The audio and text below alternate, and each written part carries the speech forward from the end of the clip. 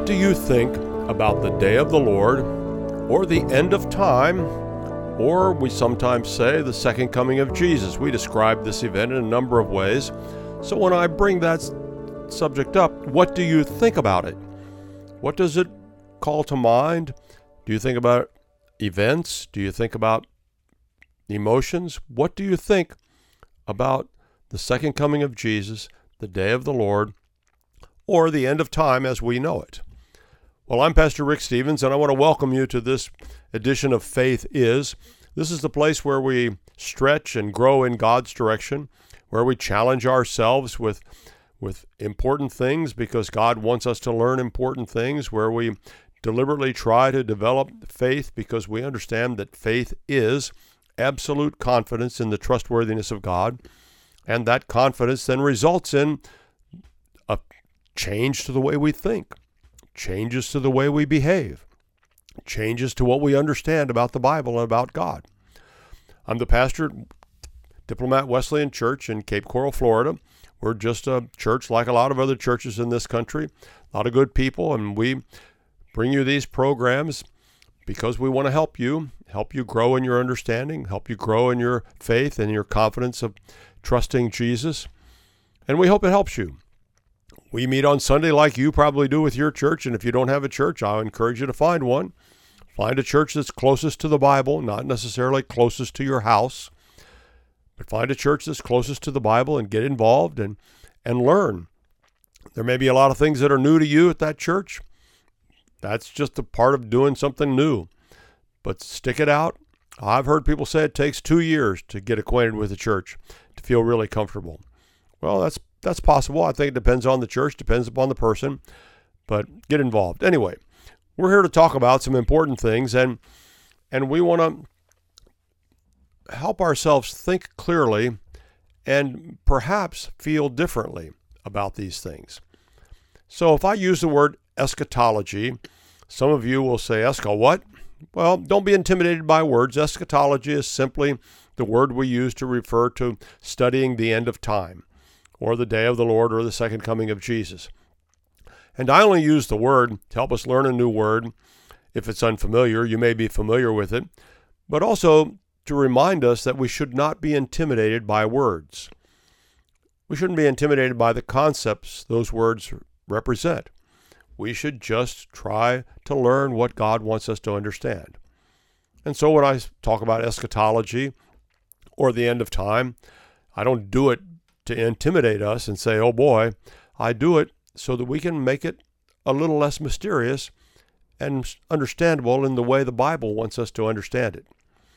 And the same is true about the Bible. I don't want us to be intimidated by the Bible. A lot of people, they look at the Bible and they just don't know where to start, and they don't know what to think, and they say, "I can never understand it," and they quit.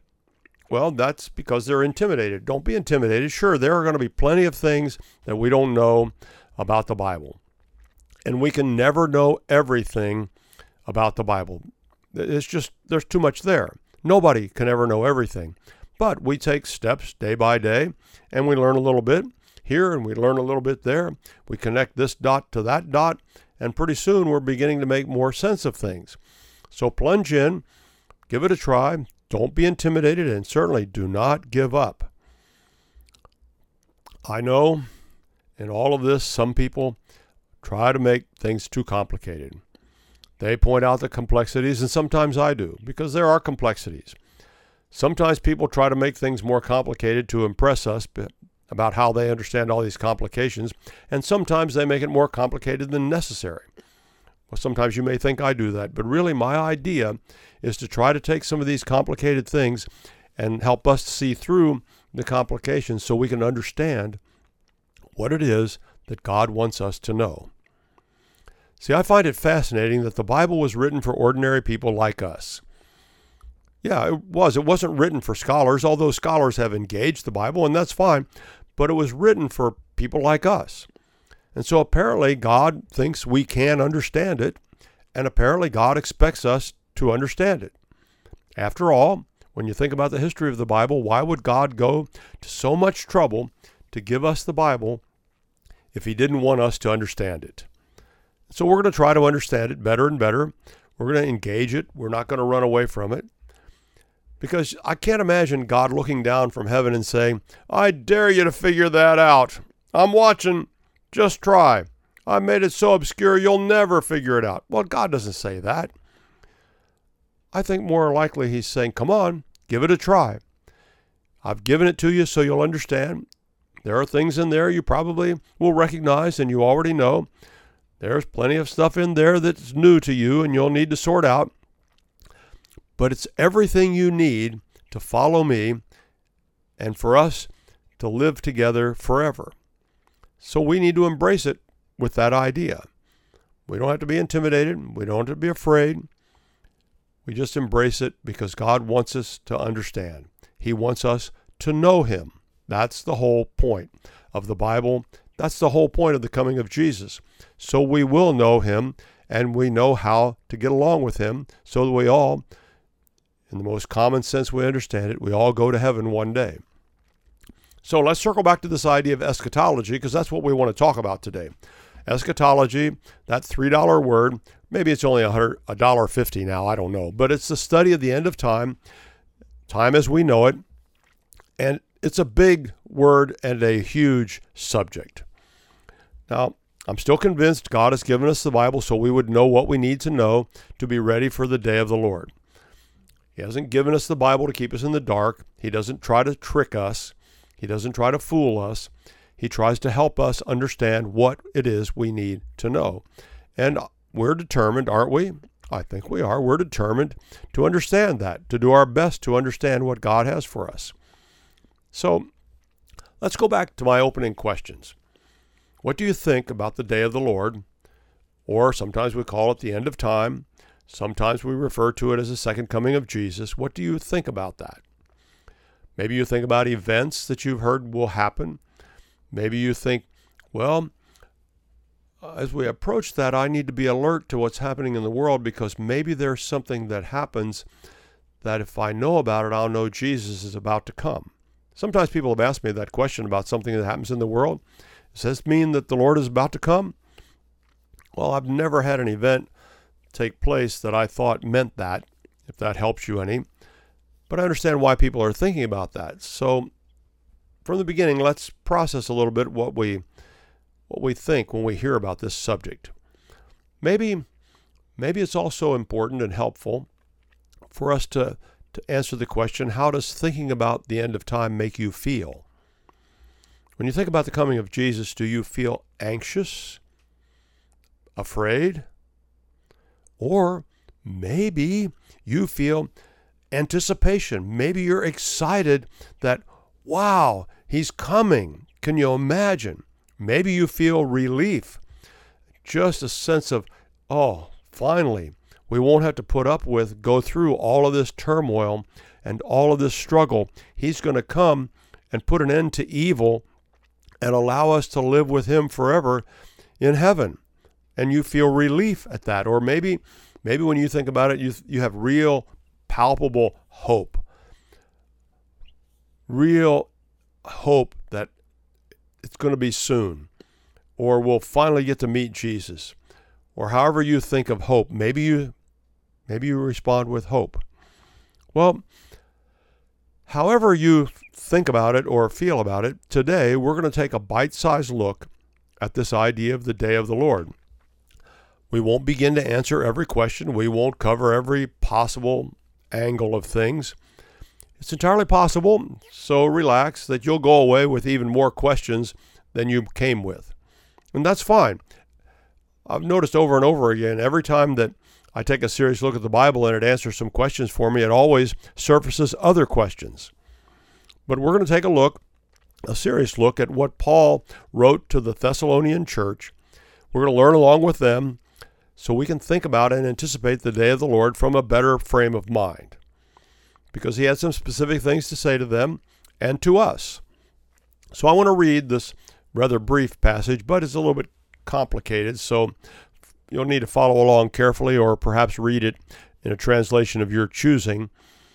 I'm using the New Revised Standard Version updated edition that just came out not too many months ago, and I do that because I'm look at different translations from time to time, and so I decided I would use this one for a while and see how it strikes me. I do that both out of curiosity, but also because it helps me take a fresh look at the Bible when I use an English translation that I haven't used for a while or even before. So 2 Thessalonians chapter 2, verse 1. As to the coming of our Lord Jesus Christ, and our being gathered together to him, we beg you, brothers and sisters, not to be quickly shaken in mind or alarmed, either by spirit or by word or by letter, as though from us, to the effect that the day of the Lord is already here. Let no one deceive you in any way, for that day will not come unless the rebellion comes first and the lawless one is revealed, the one destined for destruction. He opposes and exalts himself above every so-called God or object of worship, so that he takes his seat in the temple of God, declaring himself to be God.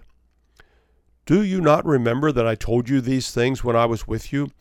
And you know what is now restraining him, so that he may be revealed when his time comes. For the mystery of lawlessness is already at work, but only until the one who now restrains it is removed. And then the lawless one will be revealed, whom the Lord Jesus will destroy with the breath of his mouth, annihilating him by the manifestation of his coming. The coming of the lawless one is apparent in the working of Satan, who uses all power, signs, lying wonders, and every kind of wicked deception for those who are perishing because they refused to love the truth and so be saved.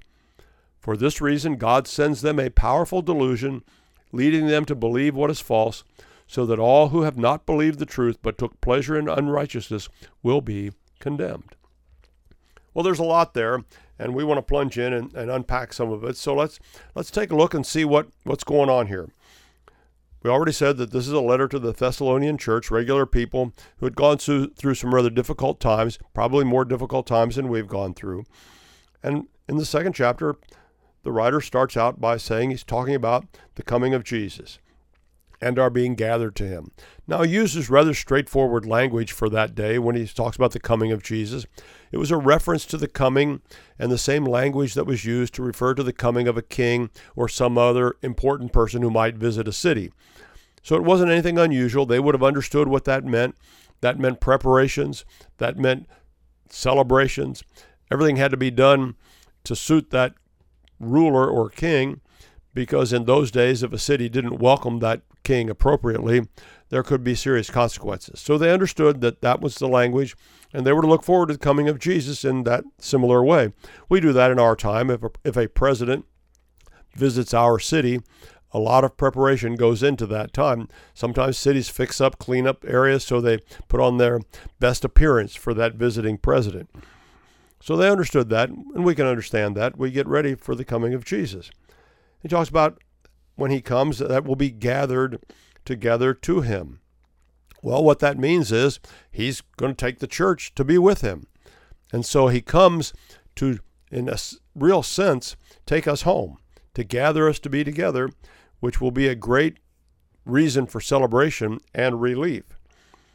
He goes on to say that he begs them not to be quickly shaken in mind or alarmed, either by spirit or by word or by letter, as though from us, to the effect that the day of the Lord is already here. So he says, don't be upset, don't be anxious, don't be alarmed. Jesus has not come. He's going to go on to explain why that's so. He says, no matter how you have heard, whatever you might have heard, he names three possible ways: spirit, word, or letter. He says, whatever has gotten into your head, it's not reason to be alarmed, because he's not already come.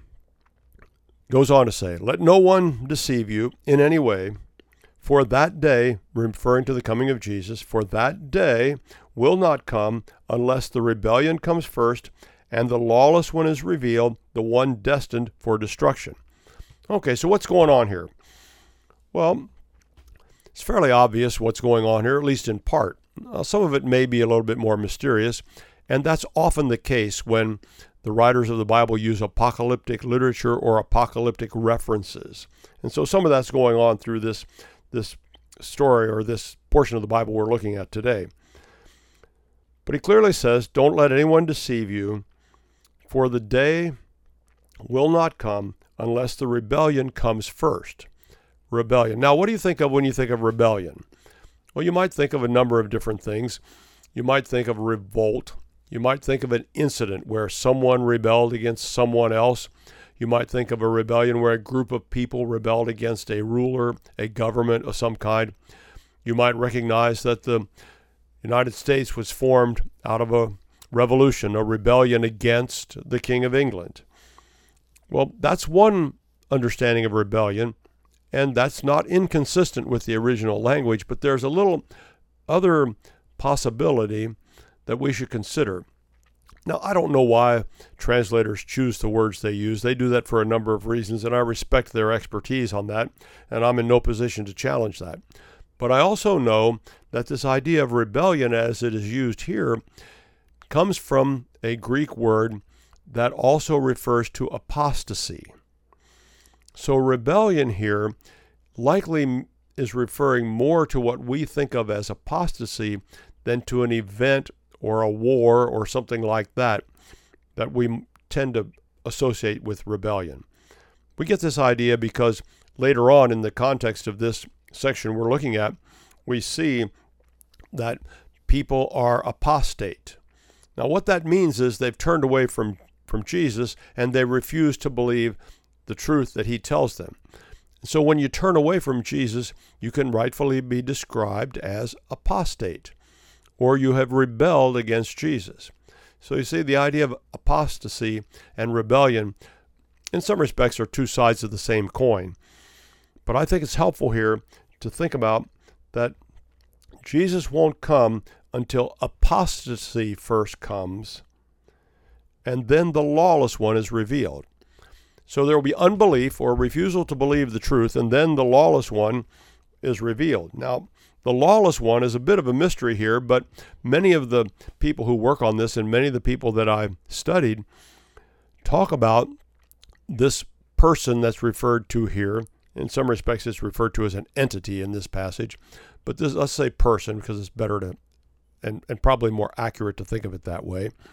So this lawless one, what does that mean? Well, probably is a reference to what we usually call the Antichrist, someone who is against Jesus. Now, we get that idea because he's described as the lawless one, which is a fair description and consistent with other passages in the Bible. We get that idea because he's destined for destruction, and we get that idea from the Bible. The lawless one is definitely destined for destruction. We also get that idea because he opposes and exalts himself above every so-called God or object of worship, so that he takes his seat in the temple of God, declaring himself to be God. Okay, so that's a pretty good description of what we call the Antichrist. So it's a very significant statement that the writer's making here. First, there has to be a rebellion characterized by apostasy, and then the lawless one is revealed. Now, it's also important to understand that when the scripture talks about someone being lawless, it's probably not what we first think about. We think of someone breaking the law that we have. We have laws against stealing and so forth. But when the Bible talks about lawlessness, it often is referring to someone who does not follow the covenant as God put it down, described it to us. So Moses was given the law of God, and he passed it on to the people. And keeping covenant meant obeying that law. So that if you were lawless, you were someone who did not keep the covenant. That's an important distinction because that's the way the Bible uses that word a lot. And clearly, the Antichrist would not keep the covenant. He is against everything that Jesus is for. But it's also interesting to help us kind of keep that in perspective, because it says here that this Antichrist, this lawless one, exalts himself above every so-called God or object of worship, so that he takes his seat in the temple of God, declaring himself to be God. Well, that did happen a time or two. Emperors would do that. Rulers would do that and attempt to set themselves up in the temple in Jerusalem. So they would have had some familiarity with this. They would have heard about this. It's also interesting, on one such occasion, when the temple was desecrated, and it was desecrated by someone commanding that a offering be put on the altar that was unclean. They were to sacrifice a pig on the altar, the holy altar of God. That was for the sacrifice of lambs. Very specific instructions from God. Well, this desecration took place, and as part of this, Jewish people were forced to eat pork. And they were told, no uncertain terms, that they were not to eat pork. But some of them did that freely, and in the literature describing what took place, they're described as lawless. In other words, they violated the covenant. Not a good thing at all. They were later, when this was all sorted out, and God's people had the authority, they were later executed because they were lawless. They cooperated with this evil. So we get the idea here that this is clearly someone against Jesus and everything he stands for. So Paul goes on, after having described that the rebellion has to take place and the lawless one has to be revealed. He says, verse 5, "Do you not remember that I told you these things when I was with you? And you know what is now restraining him, so that he may be revealed when his time comes." And I'm thinking when I'm reading that, no, we don't know that. We weren't there. Would you mind telling us? And of course, we don't get that information. But he reminds the Thessalonians that they know, and they apparently know something we don't know. So the mystery of lawlessness is already at work, verse 7, but only until the one who now restrains it is removed. And that's another question. Who's restraining this lawlessness? Well, there's a lot of talk about that, a lot of speculation about that. We don't have a clear explanation of that. Some people think that it was an angel that was doing God's work, and God commanded them to restrain it. Other people think it's more the idea of nations keeping law and order so the person can't overwhelm people with his, what's described here as lawlessness or apostasy. Maybe we'll see some more connection to that in a little bit. I think you'll catch on to that when we get toward the end of this section. But at any rate, that this lawless one is being restrained until the time comes. For the mystery of lawlessness is already at work, verse 7, but only until the one who now restrains it is removed. And then the lawless one will be revealed, whom the Lord Jesus will destroy with the breath of his mouth, annihilating him by the manifestation of his coming. So get that. There's apocalyptic reference there to other literature referring to the breath of God or the mouth of the Lord and the power related to that. But don't miss this. So this Antichrist puts himself up against Jesus, even to put himself up in the temple of God. But along comes Jesus at his appearing, and it says here, the Lord Jesus will destroy with the breath of his mouth. Now, when I read that, now you got to understand I'm kooky sometimes. But I read that and I said, wow, destroy him with the breath of his mouth? That is some bad breath. Well, yeah, but not like that. Yeah, it means that look at the power of Jesus compared to this one who sets himself up as a God, as a rival God to Jesus. Jesus comes along and with no effort at all, simply exhaling, destroys this evil. Now that's pretty cool. And that's a lot of power, and we should take encouragement and comfort from that. Sometimes people think evil is so strong. Well, I understand the effects of evil are horrible. We see a lot of evil things take place. But evil is nothing compared to the power of God. Has no chance, none at all, against Jesus, annihilating him by the manifestation of his coming. So Jesus shows up, and his coming and his exhale annihilates this destroying one who puts himself up as a rival God. Verse 9, the coming of the lawless one is apparent in the working of Satan, who uses all power, signs, lying wonders, and every kind of wicked deception for those who are perishing, because they refuse to love the truth and so be saved. Now here, this is really, really something important. So we've talked about rebellion or apostasy, which means turning away from the truth and not believing in Jesus, turning away and rejecting belief in Jesus. We've talked about a restrainer who restrains evil, but one day will stop restraining and the lawless one will appear and be annihilated by the exhale of Jesus. And now, verse 9, the coming of the lawless one is apparent in the working of Satan, who uses all power, signs, lying wonders, and every kind of wicked deception for those who are perishing, because they refuse to love the truth and so be saved. So, I said earlier that I thought the use of the word rebellion was better understood as an apostasy, a rebellion against the truth or a turning away from Jesus. Maybe not a rebellion as we think of it in terms of a revolt or an incident related to a rebellion. And here's where we get that idea. Because it says that Satan uses all power, signs, lying wonders, and every kind of wicked deception for those who are perishing, because they refused to love the truth and so be saved. They refuse to believe the truth that God tells them about themselves, about the world, about evil, and about the person and work of Jesus, and how he came to overcome all of that, to pay the penalty for evil, to crush evil at the cross. They refuse to believe all of that. And Satan uses all the things he can use, power, signs, lying wonders, and every wicked deception to get people to follow him. Now think about one of those descriptions there. There were, 4 of them. Think about it when he says lying wonders.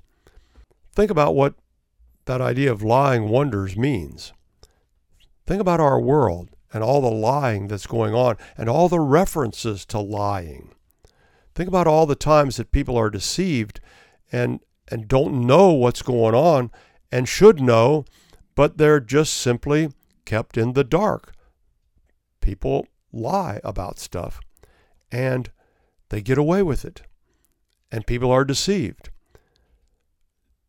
Think about the talk of misinformation. Now, that talk about misinformation is simply an attempt to deceive a whole bunch of us, to fool us into believing something that isn't true. Now, we've always had, as thinking people, the need to separate truth from error. We've always had those challenges. But we've never lived in a time, in this country at least, where people have tried to manipulate what we believe the way it's going on now. We've never seen the institutions that we thought we could trust lie to us like they have. We've never seen the deception from so many places, including in the media, the mainstream media, that tries to tell us one thing when we're trying to sort out the truth and they want to tell us, no, that's a lie, you have to believe this that we're telling you. Instead of putting it all out there and helping us to understand and allowing us to sort it out for ourselves. It's really quite bizarre what's going on and really quite unsettling. But we want to look at that through the eyes of this scripture, because this whole idea of following the truth really does matter. And I think that's at the heart of what Paul is trying to communicate to them and to us. Because there's a real problem if we refuse to engage in the pursuit of the truth. And we want to talk a little bit more about what that means, but we're going to take a break. We're going to come back to it. We're going to try to make sure we can make sense of what's going on here so we can be the people who follow the truth, because the Bible says the truth will set us free.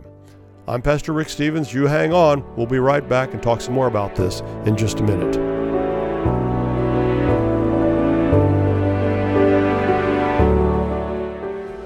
Hello, I'm Ben Marble, MD, and I founded MyFreeDoctor.com as a donation-supported, faith-based nonprofit with a mission to save lives by delivering free doctor visits to patients in all 50 states of America. MyFreeDoctor.com treats a broad range of health concerns like COVID-19, long COVID, sinus infections, urinary tract infections, rashes, medication refills, and more. So please visit MyFreeDoctor.com, where we're healing America one person at a time. Cold and flu season is here. Wouldn't it be great if you had a way to minimize airborne viral threats? Well, now there is, and it's a povidone iodine-based antiviral nasal spray called Cofix RX. You might even say it's just what the doctor ordered. To reduce your chance of getting hurt, you wear a safety belt when you're driving. To limit sun damage, you wear sunscreen on the beach. Cofix RX is just like that. It's an additional layer of protection. It's sold by thousands of pharmacists and medical doctors nationwide. It's made right here in the USA. Again, it's a povidone iodine-based antiviral nasal spray. You've heard them talk about it here on the Out Loud Network over and over again. Check out CofixRx.com. That's COFIXRX.com for a retailer near you, or use coupon code OUTLOUD for 20% off at CofixRx.com. These days, every time you turn on the news, it seems like there's a new threat to your health. Maintaining a strong immune system has never been more critical. Advanced nutrition company Healthy Cell created Immune Super Boost to help you strengthen your immunity. Unlike other supplements that don't work, Immune Super Boost is not a pill. It's a gel you swallow with ultra absorption of science-backed nutrients proven to support immunity, like vitamin C, D3, zinc, elderberry, and echinacea. These physician-formulated gels come in a small gel pack. Tear off the top and shoot it down, or mix it in water.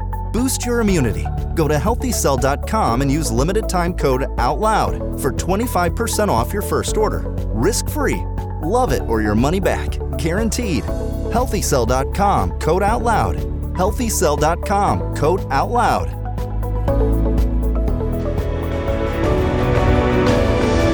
Welcome back.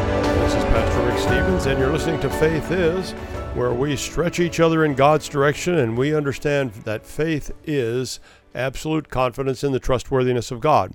And we've been stretching that understanding and that trustworthiness as we've looked at 2 Thessalonians chapter 2, and as we've talked about the second coming of Jesus, or sometimes referred to as the day of the Lord, or the end of time as we know it.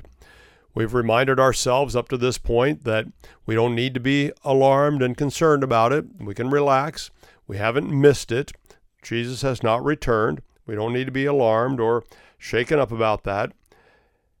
And we don't need to be deceived by listening to information that's not correct. We can trust what the Bible tells us.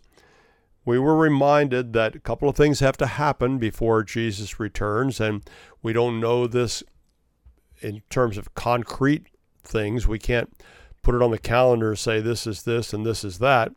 But we do know that it says that a time of rebellion has to come first, and then the lawless one needs to be revealed, and generally we understand the lawless one to be the Antichrist. We talked about rebellion in terms of, is it an event or something like that, a revolution like the war for independence in this country, or is it apostasy? And I suggested that both the context of this passage and the use of the word that we here see translated rebellion could refer to apostasy, or the turning away from Jesus, the refusal to believe in him or to believe what he says. And I said we'd talk about that some more, and we were just about to get into that when we took our break. And so I want us to take a look at that toward the end of the section, and I want to read a couple of those verses just to bring us back up to speed on the context here. So let's start with verse 9. The coming of the lawless one is apparent in the working of Satan, who uses all power, signs, lying wonders, and every kind of wicked deception for those who are perishing, because they refused to love the truth and so be saved. So Satan is clearly making every attempt to deceive people who refuse the truth. And it mentions specifically power, signs, lying wonders, and every kind of wicked deception. So refuse to believe the truth, and you set yourself up for deception by Satan using all kinds of amazing things to get you off track. And we talked about the prevalence of lies in our day, and that should definitely get our attention. And it should definitely help us be motivated to seek out that which is true and right. So, go back to verse 9. Let's take it a little bit farther. The coming of the lawless one is apparent in the working of Satan, who uses all power, signs, lying wonders, and every kind of wicked deception for those who are perishing, because they refused to love the truth and so be saved. For this reason, and here's what it says, because they refused to love the truth, okay? For this reason, verse 11, God sends them a powerful delusion, leading them to believe what is false, so that all who have not believed the truth but took pleasure in unrighteousness will be condemned. Now, it's a very fascinating way that is said there, but it's very significant and very important. So it says, because they refused to believe the truth, because they refused to believe the truth that Jesus said, to believe the truth that is represented by Jesus, because they turned away from what we sometimes say is God's truth, because they refused the truth, God sends them a powerful delusion. Now, I want you to make sure you understand that God is not setting up some people to be fooled. God is not picking out certain people to deceive.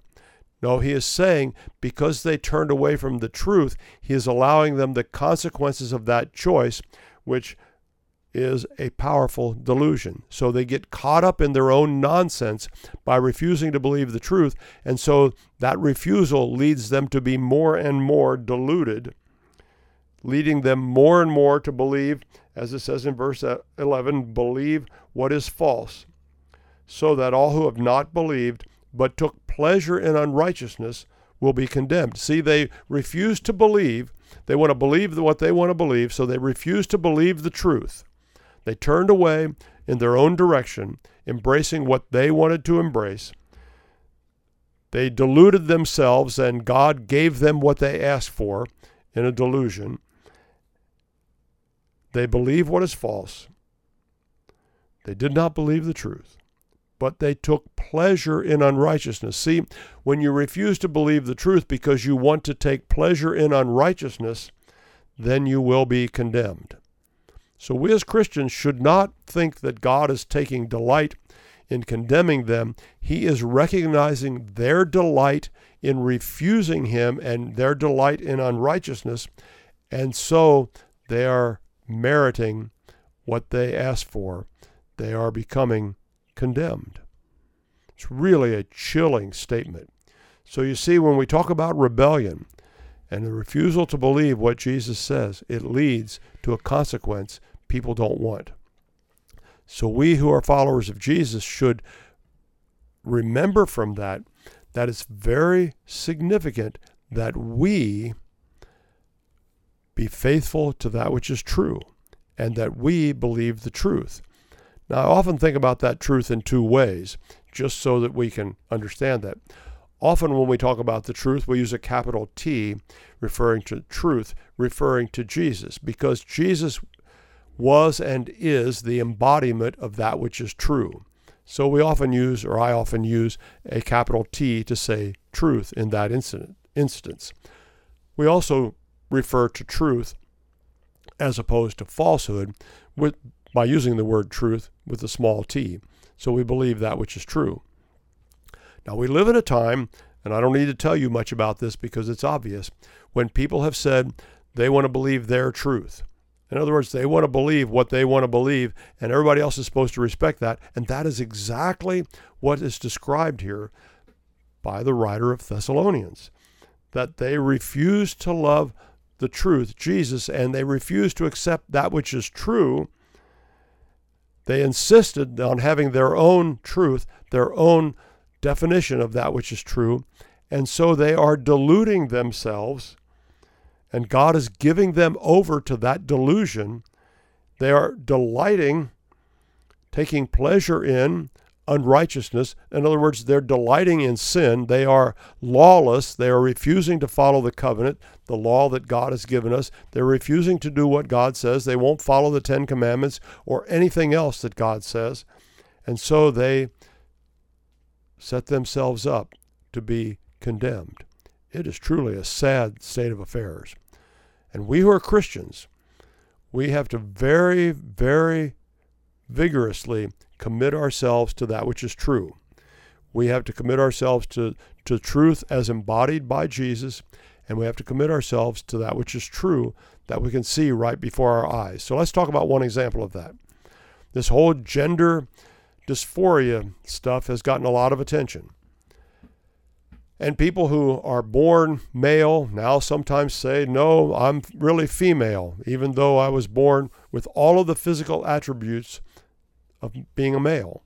Or sometimes people are born female with all those physical attributes, but they say, no, I'm really a male, that I'm in the wrong body. Well, that's palpably ridiculous. And can you imagine the confusion those people go through when they're trying to convince themselves that they are something that everything about them physically tells them they are not? There's a huge, can we say the word cognitive dissonance going on there? Or there is a huge delusion at work when they refuse to believe what is plainly true and go in the wrong way. And when it says here that God sends them a powerful delusion, we understand what that means, because here they are, denying what is obviously true. And that is a rebellion against God. That's the rebellion referred to earlier in this passage that I said we should think of as apostasy, the refusal to believe that which is true. So I think we have some clarity on what to think about in terms of the end of time. We have clarity that when Jesus comes, he's the powerful one. He'll take care of all this stuff. It's so easy for him. All he has to do is exhale, and he will destroy the Antichrist. That's the end of that.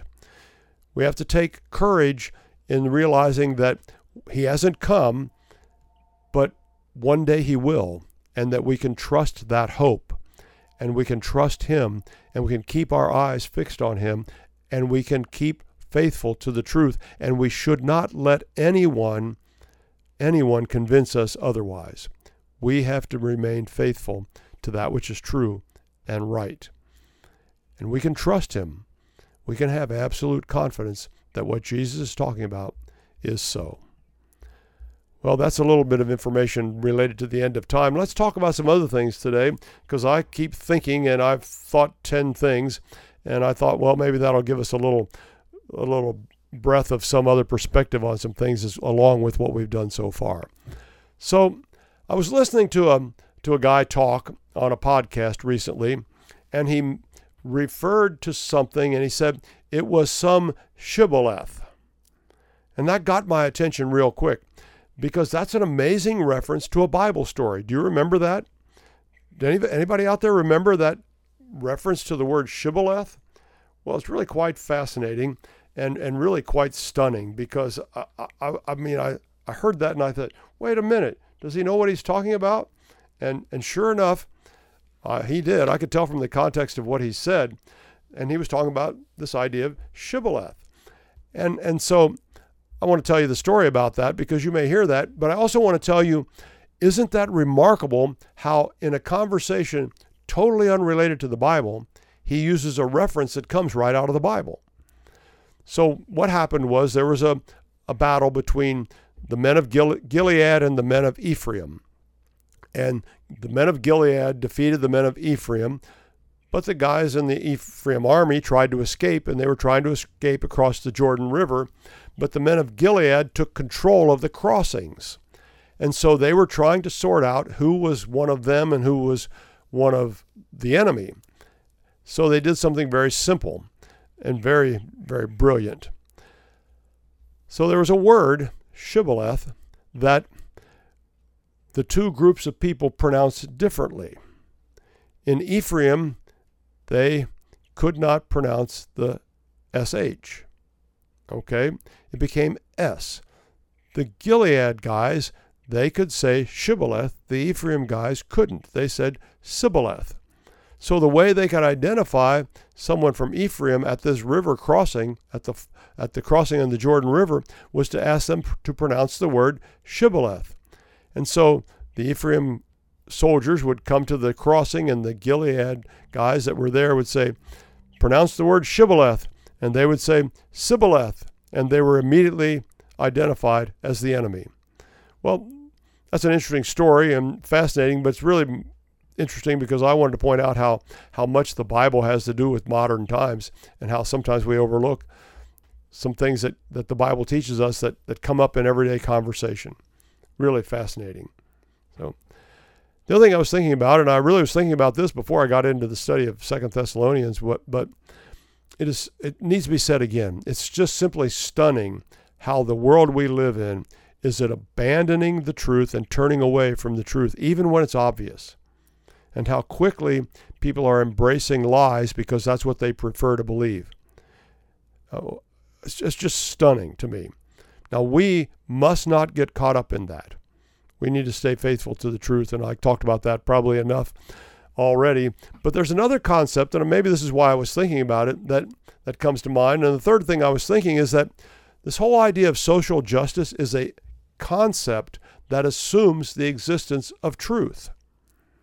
Well, what do you mean by that? Well, I mean this. If there is a real concept of justice, that some things are right and some things are wrong, then there has to be a clear, agreed upon understanding of that which is right. In order to have an agreed upon understanding of that which is right, we have to say that is what's true, because something can't be right and wrong at the same time. So that requires us to identify some things as true and right. And so if we're going to have justice, we have to have truth. But so many times the very same people that cry out for social justice want to define other things in all kinds of crazy ways that resist the concept of truth. So I think it's important for us to come to grips with this idea. Social justice as a concept assumes the existence of truth. And we need to remember that as we have our conversations with people and as we process what goes on out there in the world. Fourth thing I've been thinking is that, and I guess I'm going to say this kind of bluntly, so I hope that's okay. Maybe you want to fasten your spiritual seatbelt a little bit. But I think Christians have to get over themselves when it comes to issues of public policy, even things that people call politics. The Bible doesn't give us any out on certain issues. We who are followers of Jesus need to engage in all of what's going on so that we can bring the truth that the Bible tells us to bear on all of this stuff. But every now and then I get the impression that some Christians think they're too good for that. They don't want to get involved in the messy of that. They sometimes will say, well, I'm a citizen of a different kingdom, and I don't need to bother with that. Well, I get it that we're citizens of the kingdom of God. I think that's great. But there's no place in the Bible that says we're to abandon the people around us and give them over to evil. In fact, doesn't the Bible say that we're supposed to overcome evil with good? So we need to get over that nonsense that it's messy and so it's beneath us. It's messy, but that's why we need to get involved. Every messy situation Jesus encountered, he improved. And if we, the people of God, the church, are the visible presence of Jesus in the world today, and I think we are, then we need to engage that and not shrink from it. We need to get over our squeamishness or our excuses to stay out of it.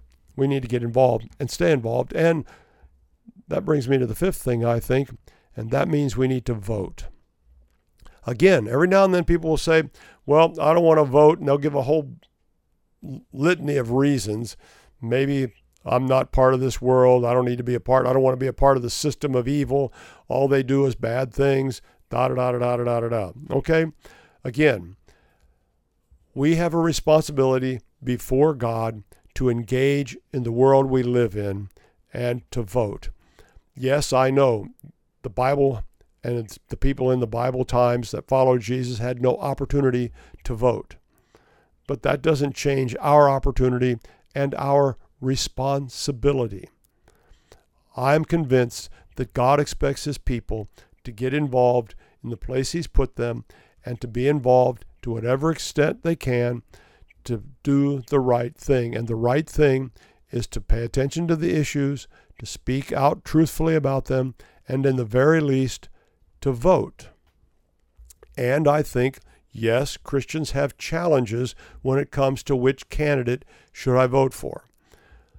There are never, have never been, will never be perfect candidates for us to choose. We are all flawed people. We understand that from the Bible. There's no mistaking that. We just have our problems. But I'm convinced we can vote for the candidates that will lessen evil. Maybe you don't like any of the candidates that you have the opportunity to choose from. That's too bad. That's why we have a primary, is to try to choose better candidates. But that day has passed. We're here at the general election. On November 8th, we will make our choices. And we as Christians should vote for the candidates that will lessen evil. You can check their policies, see what they believe on the issues, try to understand what drives their decision-making, what moral authority guides them. You might not always like the moral authority you discover. Trust me, there are some that I don't like the moral authority they seem to follow. Because some of them, the moral authority is public opinion, and they just go whichever direction people tell them to go. Well, that doesn't help us have a moral compass for what is right and what is wrong. But I still can evaluate the candidates, and I can come to a conclusion about which one will lessen evil. And there are more and more websites and other places for us to find information on the candidates. And if you can't find it there, and sometimes you can't, call some people, find out who knows, find out who you trust, and they will tell you what's going on. I've had to do that. I found out some very insightful information that way, and I was glad, because I couldn't know everything about everybody, and what I found on their websites told me nothing. They just told me how good they were. That's what I expected to see there, but they wouldn't even be specific on some of those websites about what they believed about certain issues. So yes, vote, and vote for the candidate that will lessen evil. Now, number 7 will surprise a whole bunch of you. It doesn't surprise me, but I think I miss cold weather. Yeah, I've lived in Florida for a long time. I've kind of gotten, if not used to hot weather, at least at peace with it.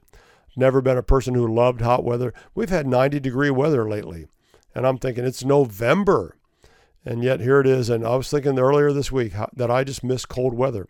It'd be nice for it to be cold for a change. Well, we may get some colder weather.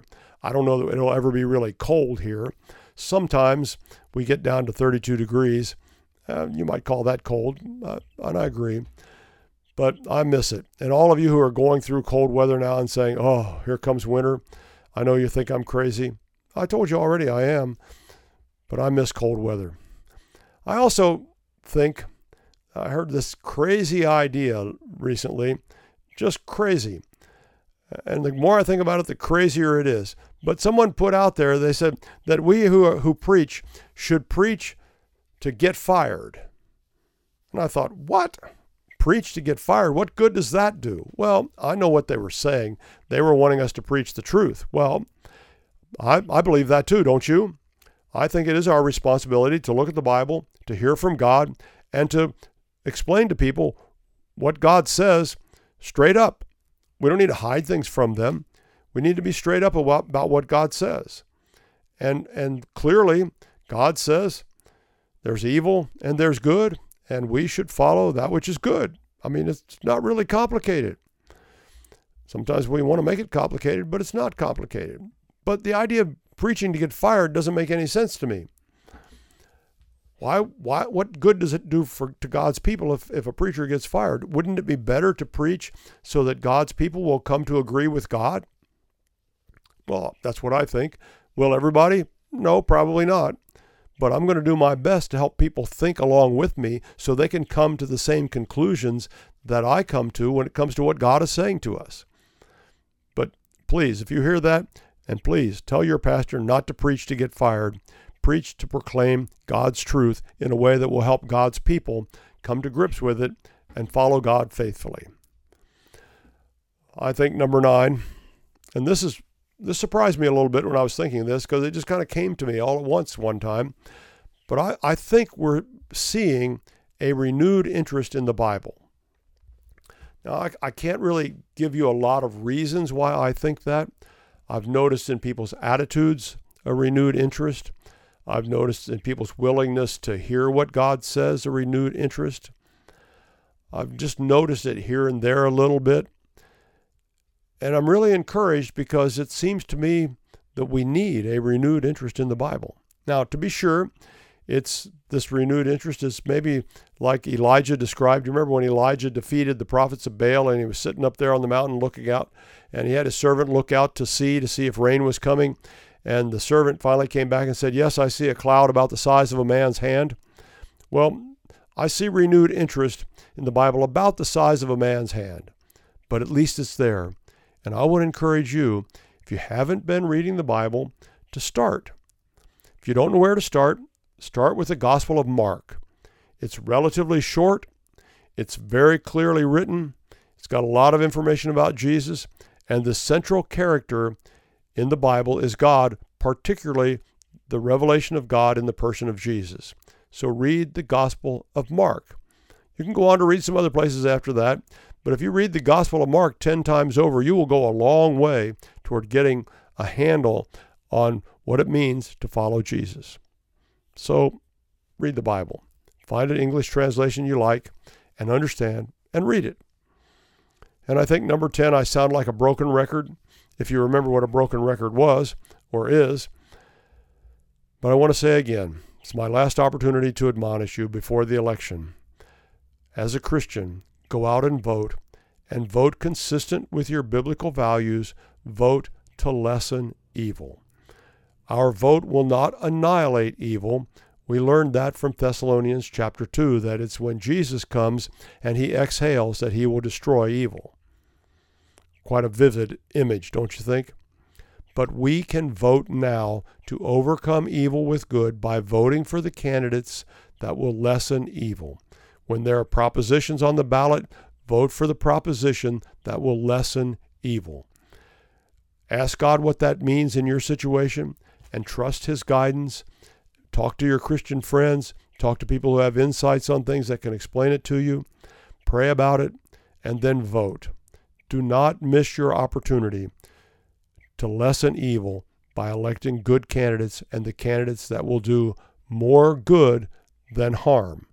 At the very least, we can do that. And trust me, there are some candidates, there are at least some in Florida, that are followers of Jesus and that I'm excited we have the opportunity to vote for and hopeful that God will actually give us good candidates and good situations moving forward. So take courage, take heart, have confidence.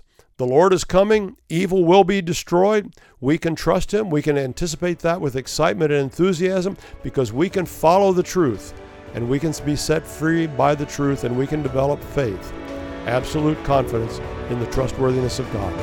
I'll talk again next week. See you then.